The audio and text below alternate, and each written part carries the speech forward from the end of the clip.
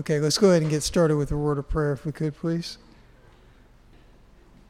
Our Father, we do come now before you, bowing low in our hearts to humble ourselves before you and ask for your Spirit to move in our hearts and to show us the truth that comes out of Scripture.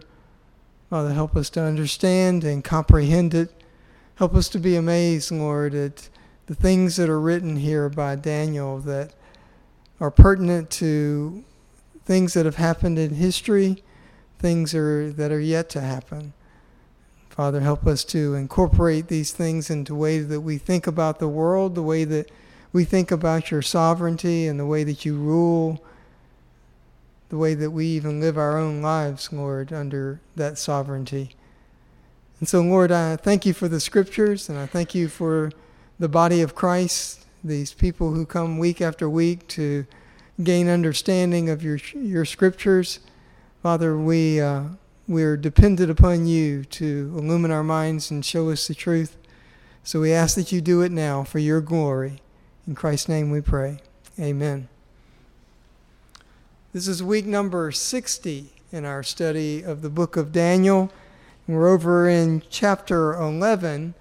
And as I've said previously, I believe chapter 11 into chapter 12 details a time in history that started with the Persian capture of the Babylonian kingdom, goes all the way up until Antiochus Epiphanes IV, who came against Israel and did heinous things.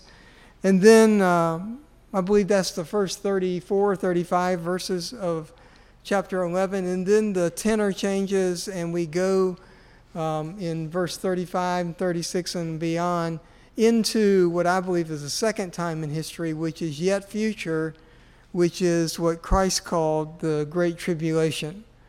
And so when we get there, we'll see why I believe that in one verse the Scripture can jump thousands of years, but I believe it'll be pretty clear that there is a significant change in the activity that's going on. Now, we've covered the first 6 verses of this chapter. At the beginning, we see the Persian kingdom take the Babylonian kingdom, and then it talks about one of the kings of Persia invaded Greece, and we detailed how that did happen in history. Tried to take Greece, a series of wars from 492 to 449 BC, in which ultimately the Persians were defeated by the Greeks. Greek was a minimal country at that time, but yet when you're trying to fight one so far from home, it's difficult to win, and so the Persians lost. And then we looked at a great king arises, that's Alexander the Great in verse 3. In verse 4, his kingdom is split into 4 parts. And then from that verse on, what we really have is the wars that happened between the Seleucid Empire in what we now today call Syria, and also the Ptolemy, which is out of Egypt. And so the next really 15 verses or so are about conflicts that happen between those two really empires. You remember there were 4 empires that came out of the Greek Empire, but the one in Macedonia and the one in Asia Minor called Pergamon, those are more minor in terms of power and reign, but the Syrian and the Ptolemy are the 2 powerful empires of those days, and they warred often. And so that's what we'll look at today. I want to begin in verse 7, and we'll go as far as we can, as fast as we can, to try and get through all these wars. But the thing I want you to keep in mind is that what the angel is doing, there's a book that is written. He calls it the Book of Truth. It's probably a scroll. And he is reading from the Book of Truth to Daniel what is going to take place over the next about 300 years. And so, Daniel doesn't know the people, doesn't know the names. The angel doesn't give him the names of many, but of a few he does. But I believe that we can figure out who this is by looking at ancient history and the records that we do have from these times. But the thing to realize is that these are minute details that are happening in the lives of real people in real nations that we have chronicled in history. Yet the angel is reading these details hundreds of years before they happen. And so the thing that we ought to keep in mind, they're probably in this same book written things that are going to happen during our age and our time. The angel doesn't give them because that would have taken volumes to do. But he gives Daniel enough that we can be sure that God is sovereign, has a plan, and that he's working that plan, even though men have volitions and they take actions and they do what they want to do, they do as they please, and they result in consequences, yet it's all under the sovereign rule of God. It's all under the plan that's written in the book. And that was true in these times, and I believe it's true today. Why would there be any difference between us today and these people that lived thousands of years ago? God hasn't changed. The book of truth was already written. Why would it not contain things that happen in our day and time? So that ought to shape the way that we think about the world in which we live. So we'll walk through these details so you can see how precise and how accurate history matched up to what God had written in the book of truth. Because that's really the way it works, right? God has a plan, and it is unfolding in human history. So beginning in verse 7 of chapter 11, but one of the descendants of her line will arise in his place, and he will come against their army and enter the fortress of the king of the north. And he will deal with them and display great strength. And their gods, with their metal images and with their precious vessels on silver and gold, he will take into captivity to Egypt, and he on his part will refrain from attacking the king of the north for some years. Then the latter will enter the realm of the king of the south, but he will return to his own land. His sons will mobilize and assemble a multitude of great forces, and one of them will keep on coming and overflow and pass through, that he may again wage war upon the very fortress. The king of the south will be enraged and go forth and fight with the king of the north. Then the latter will raise a great multitude, but that multitude will be given into the hand of the former. When the multitude is carried away, his heart will be lifted up, and he will cause tens of thousands to fall, yet he will not prevail. So you have all these pronouns, right? In these, and you have to work through the details to figure out who's doing what. And you remember, no names are given here, right? We just have the king of the north and the king of the south. King of the south being the Ptolemy reign, coming out of Egypt. King of the north being the Seleucid reign, which comes out of what we call Syria today. It's really more than Syria. It also goes down into what would have been Persia, what would have been the Mesopotamia, all the way up to India, all of that controlled by the Seleucid Empire. And then Egypt and westward of Egypt controlled by the Ptolemy, but also at times they controlled Palestine, where Israel was.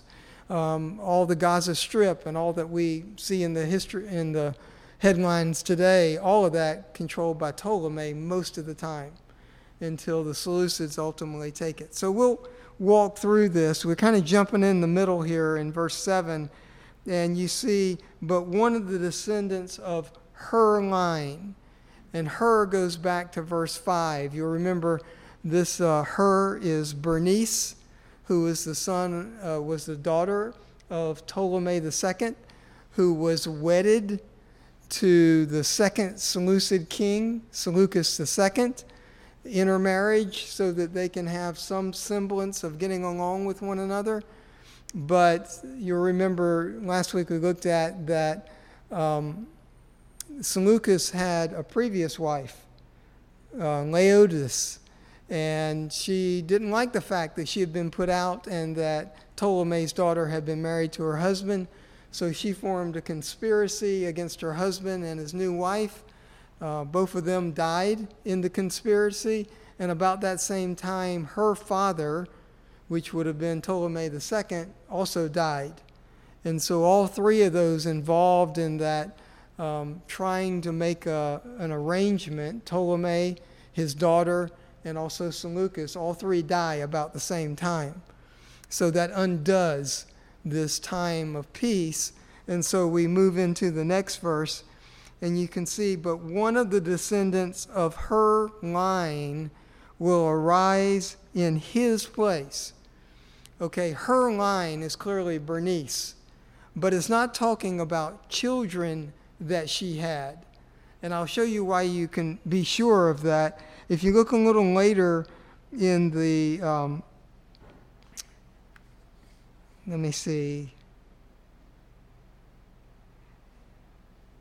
where is this at? And their enemy, fortress of the king. Somewhere it talks about their roots. Is it in 7?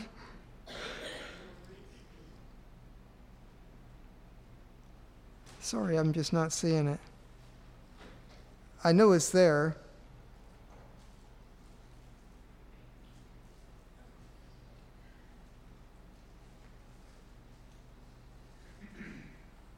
As I stand here in silence trying to find it.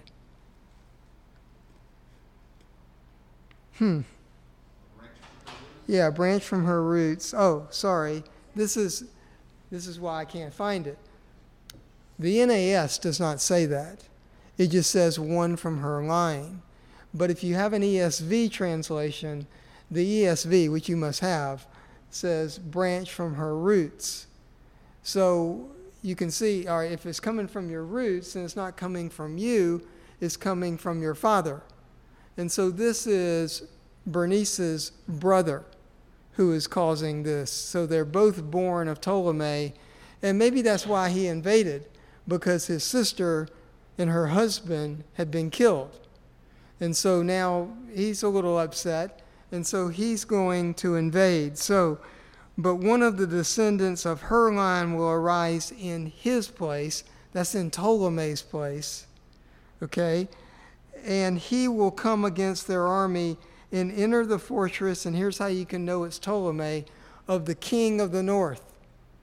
So it's the south attacking the north, because they're going all the way to the fortress of the north. And so this is Ptolemy's son. This would be Ptolemy III attacking the new king of the north. And so, and he displays great strength. And you'll notice that he wins this war, because it says, and also their gods with their metal images and with their precious vessels of silver and gold will be taken into captivity. And this is one of the few places where we get specificity in this passage, to Egypt. So this is the south attacking the north and taking all their treasures back to Egypt. And so, and then at that point, he refrains from attacking the north, and that'd be without, for good reason, because he's defeated them, and he's taken all their gold and silver and precious jewels. So there's no reason to go attack them anymore, because they're penniless. And this particular king was Ptolemy III, and when he got back to Egypt, he erected a monument to himself, really. The monument is one that you can go look at today, actually. It's in ruins, but nevertheless, it's still there. And it's Marmor Adaluteum, which was an inscription, really, of, look at all the lands that I have taken. I took Mesopotamia, I took Persia, I took Syria, all of these lands, Susiana, which is where the city of Susa was that we've looked at in the past, is where Daniel is when he gets this vision. So all of these areas that he had taken, he put in an inscription and made a monument to himself. And that's what the verse says, right? That he has taken all the valuables. There's no reason to attack the north anymore. And so he makes a monument to himself and just stays at home and refrains from attacking them for the next some odd years. Now, the problem with that is that he's left the Seleucids, desolate. And so they don't particularly like that. And so in the next verse, in verse 9, when it says, then the latter will enter the realm of the king of the south, but will return to his own land. The latter there being the Seleucids, the king of the north, enters the king of the south area, but then he returns home. Why would you return home if you're attacking? Because you get defeated. And so there is well chronicled in history where this guy Antiochus III, who was the Seleucid king, invaded Egypt and was pushed back and wasn't able to take any territory, wasn't able to conquer anything. And so that particular attack happened around 240 BC. Okay, so you have peace for a few years until you get to verse 10. And so, that was Seleucus III, not Antiochus. Where in verse 10 it says, his sons will mobilize and assemble a multitude of great forces, and one of them will keep on coming and overflow and pass through, that he may wage war up to the very fortress. So this is the sons of this king who was defeated, now going back to the south, again invading the south. And you notice it says that he has a large army. And if you read the history, the reason why they were able to overcome the Ptolemies at this particular time is because Ptolemy had been living in peace and did not have a strong enough army. Now, the Seleucids, it's like always, the poor people are going to fight, right? Because they don't have anything to lose, whereas the rich people are in their ease. And so, again, that happens in this part of history where the north invades the south, goes all the way up to their very fortress. Now, it is chronicled in history that Seleucus II, who is the one who attacked and wasn't victorious, had two sons. His oldest son was killed in a battle in Asia Minor, but his younger son is the one who's waging this war against the south. And this is the guy known as Antiochus the Great. He's Antiochus III, and he reigns for a good number of years, 25 years or so in the Seleucid Empire, and he does war against a lot of different people. And the first one that he wars against is the king of the south, against Ptolemy. And he takes him and overruns the city. You can see that all the way up to the fortress. They don't take the fortress because that's very difficult to do, but they do take a lot of the land of the Egyptians, and this is where they take, they do not go into Gaza and Israel and Judea at this time. Okay, they will later, but at this time they do not. And so, again, this is Antiochus III, who's known as Antiochus the Great, invading the south, invading Egypt. And then you'll notice in verse 11, then the king of the south, which would be one of the Ptolemies, will be enraged and go forth and fight with the king of the north. Then the latter, which would be the king of the north, because he's listed in latter, will raise a great multitude, but that multitude will be given into the hand of the former. When the multitude is carried away, his heart will be lifted up, and he will cause tens of thousands to fall, yet he will not prevail.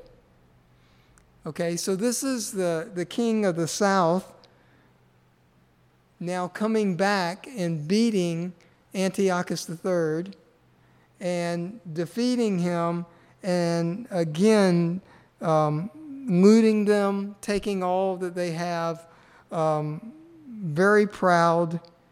And as they're taking captives, he also killed tens of thousands of them just for the spite, just because they were opposed to him. And so, a horrendous slaughter. And verse 12 says, he exalts in his own heart, or his heart is lifted up. So he's very, very proud about what he's done, even though it's been a horrendous time in history. And then you'll notice in verse 13, we looked at 13. The middle of 13. So the king of the north, so this is again the Seleucids. The Seleucids raise these big armies. And each time the army gets bigger, and because they get defeated.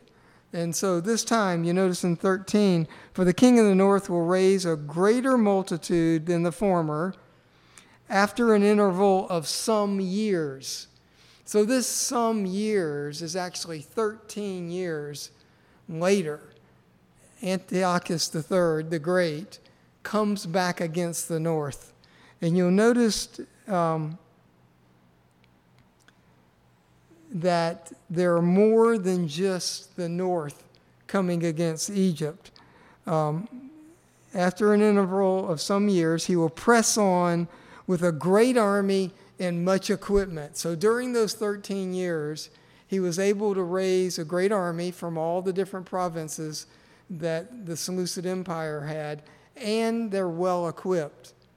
Meaning, they didn't have cannons and stuff that we think about, but they had catapults and lots of arrows that would be on fire that they could shoot into the enemy and those types of things. They're well equipped to fight.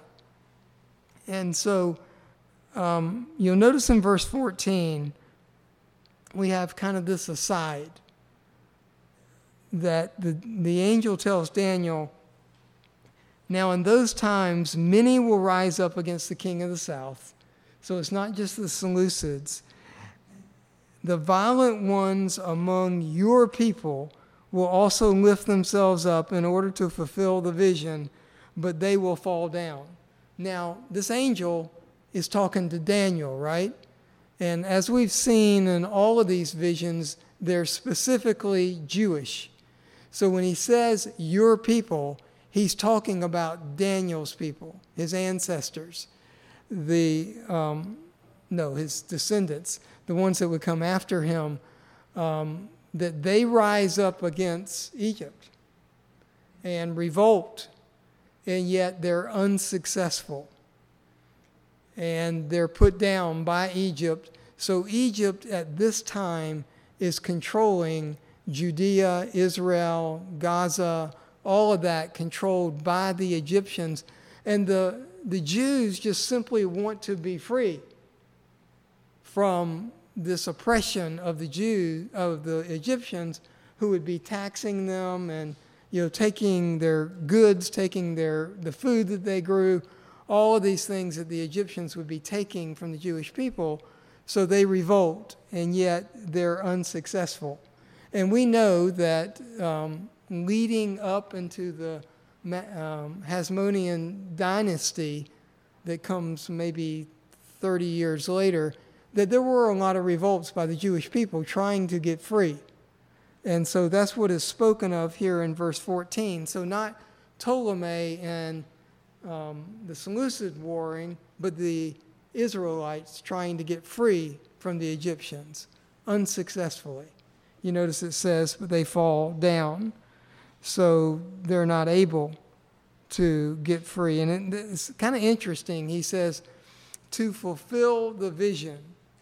Now, can't be specific about what that is, but is that the Jews having read what is written in Daniel and trying to make it happen? Because Daniel clearly says that they'll be free ultimately, but don't know. But it could be that. So we keep on going, and you look in verse 15, and you see that the king of the north will come, cast up a siege ramp, and capture a well-fortified city, and the forces of the south will not stand their ground, not even their choicest troops, for there will be no strength to make a stand. Okay, this is the Seleucids ultimately defeating Ptolemy in Egypt, overrunning them, decimated, defeats the Egyptians. And so at this time, the Seleucids are the strong in all the world, really. And so I'm very proud, as always, and they've overcome the Egyptians. Now, it is well chronicled that Antiochus the Great did in fact do that he overran Egypt, that he took them at the same time that he did that. He took Judea and all of Israel, so they fall no longer under the Egyptians, hooray, but they're under the Seleucids, who are even worse than the Egyptians. So again, they're very oppressed at this time. All of this taking place right around 200 BC. 204, I believe the exact date is, of when the forces of Antiochus the Great overtook Egypt. Now, because he was able to do that, you notice in verse 16, but he comes against him who will do as he pleases, and no one will be able to withstand him. And he will also stay for a time in the beautiful land with destruction in his hand. So this is Antiochus III, the Great, coming into Judea, the beautiful land. Some of your translations may say the glorious land. Most agree that would be Israel, that would be Jerusalem, that would be Judea, those areas around the city of Jerusalem. And so Antiochus III comes and stays there for a while. Okay? Again, something worse is coming. And we'll see that not this week, but next week. But this is bad enough that the guy who overran you is now staying. He's not going back to his Seleucid empire. He's staying in yours. So very oppressed, clearly not what they wanted. In the next verse, the whole world changes dramatically. Okay, notice in verse 17. This is, again, still Antiochus III the Great. He will set his face to come with power of his whole kingdom, bringing with him a proposal of peace, which he will put into effect. He will also give him the daughter of woman to ruin it, but she will not take a stand for him or be on his side. Okay, so this is the king of the north, Antiochus III the Great, coming to Ptolemy and offering him peace. And just to seal the peace, he's going to give Ptolemy his daughter in marriage. Now that daughter's name is one that you'll recognize. Her name is Cleopatra. This is not the Cleopatra that you think about later, right? That's Cleopatra the fourth, but this is the first one. This is where Cleopatra gets introduced from the Seleucids into the Ptolemies. And so Cleopatra, the daughter of Antiochus the Great, marries Ptolemy. And Antiochus the Great thinks, well, she'll help me overtake Egypt and reign it. Not so much. She likes her husband more than she likes her father. That's what it says, right? That in verse 17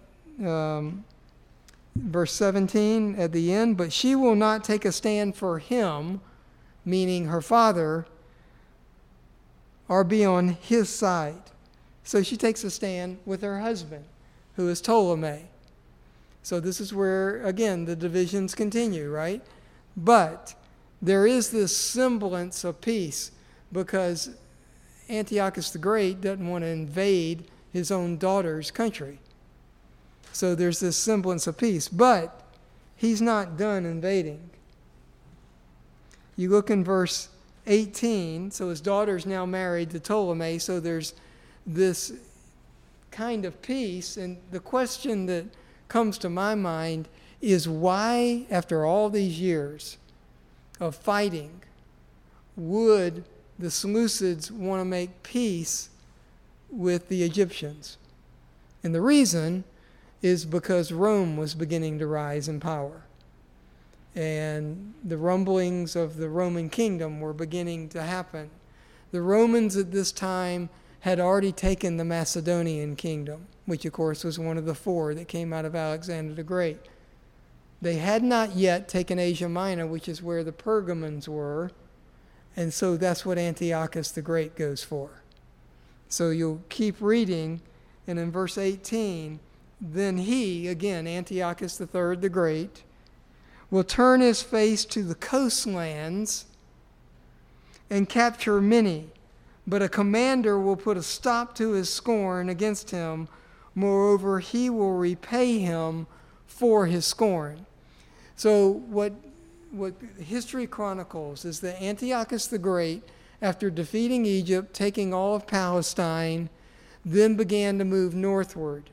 And as you go northward, you come to Asia Minor. Again, along the coast, because that's where all the people live. And Asia Minor is where the Pergamon kingdom is, still being one of the four that came out of Alexander the Great. And so Antiochus begins to surround them, pretty much gets them surrounded, and then intends to invade Greece.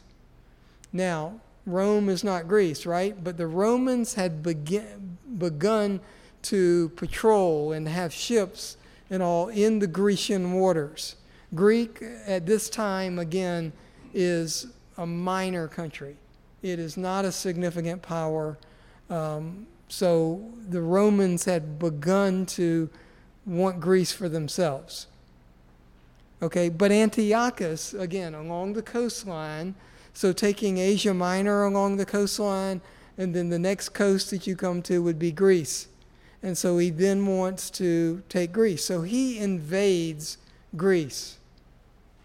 But the Romans push him back and defeat him. And because they defeat him so decidedly, they say, we want you to repay us for all that it cost us to fight a war against you. So, and they take his land. They at this time then take Pergamon. And of course we know that it won't be long. This is again after 200 BC until they begin to march into the Palestine area. So they want all his land, which they take, and they want reparations for the war that they had to fight against him. So, I mean, he has no choice but to give them his land and to pay them. So he begins to head home because he's defeated, and on his way, he invades a Persian temple, trying to take all their wealth so he can then pay the Romans, is what his plan was, although it doesn't work, and he gets killed in that Persian raid. And so Antiochus the Great dies a miserable death, really. I mean, he reigned and was great for a long time, but he dies defeated without any money and trying to steal money so he can pay his debts. And he's unsuccessful. So the Seleucid army just goes home. defeated. The Romans now are rising in power. They've defeated the greatest kingdom on the planet at this time. They defeated the Seleucids. Now, that doesn't mean there's an end to it. There will be more wars between these factions, but nevertheless, it was a decisive victory. And this is what, when in verse 18 it says, and he will put a stop to his scorn against him. Moreover, he will repay him for his scorn, meaning he'll defeat him, he'll request money, he'll take his land from him. And that's, again, the Romans doing this. So you see in verse 19, so he will turn his face toward the fortress of his own land. And then notice, but he will stumble and fall and be found no more. So the end to Antiochus III the Great. Now, the problem with that is that, and we're going to stop here today, is that it leaves a vacuum of no leadership in the Seleucid Empire, which gives the opportunity, and we'll talk about this next week, for one known as Antiochus IV Epiphanes to come and to be in power, who is the one that performs the abomination of desolation in Israel. And we'll see that chronicled right here in this chapter, where this angel is speaking to Daniel and talks about the very same thing that we saw back in chapter 8, where Antiochus IV Epiphanes comes against Israel. And so and why he does that is given in these next verses. So 20 through 34 is all about Antiochus IV. So we'll begin to look at that next time. And again, Antiochus IV is much, much worse than Antiochus III. Even though Antiochus III was domineering and proud and boastful, Antiochus IV is worse. The scripture calls him a despicable man. So that's where we'll pick up next time, if the Lord wills. And again, I'm trying to go through this fairly quickly because you'll get bored to tears. But what you see and what we need to recognize is that these things that were written in the book of truth played out in history to the very details. I mean, you can, if you take the time and you go in and study, you can figure out who the pronouns are, you can figure out who's invading who, and you can match it up to what happened in history. It's just down the line exactly as the angel reads to Daniel. And it'll be the same with Antiochus Epiphanes. And so, here's my point, as it jumps to the end of the age, which I believe it does, why would we not think it's going to happen exactly like the Book of Truth says it is? Why would it be anything different? When you see so much fulfilled in precise detail, why would the last half not? So that's the problem I have with various interpretations, is that they just say that's not going to happen like that. I'm like, okay. So consistency, right? So that's where we'll stop today. Thanks for your time.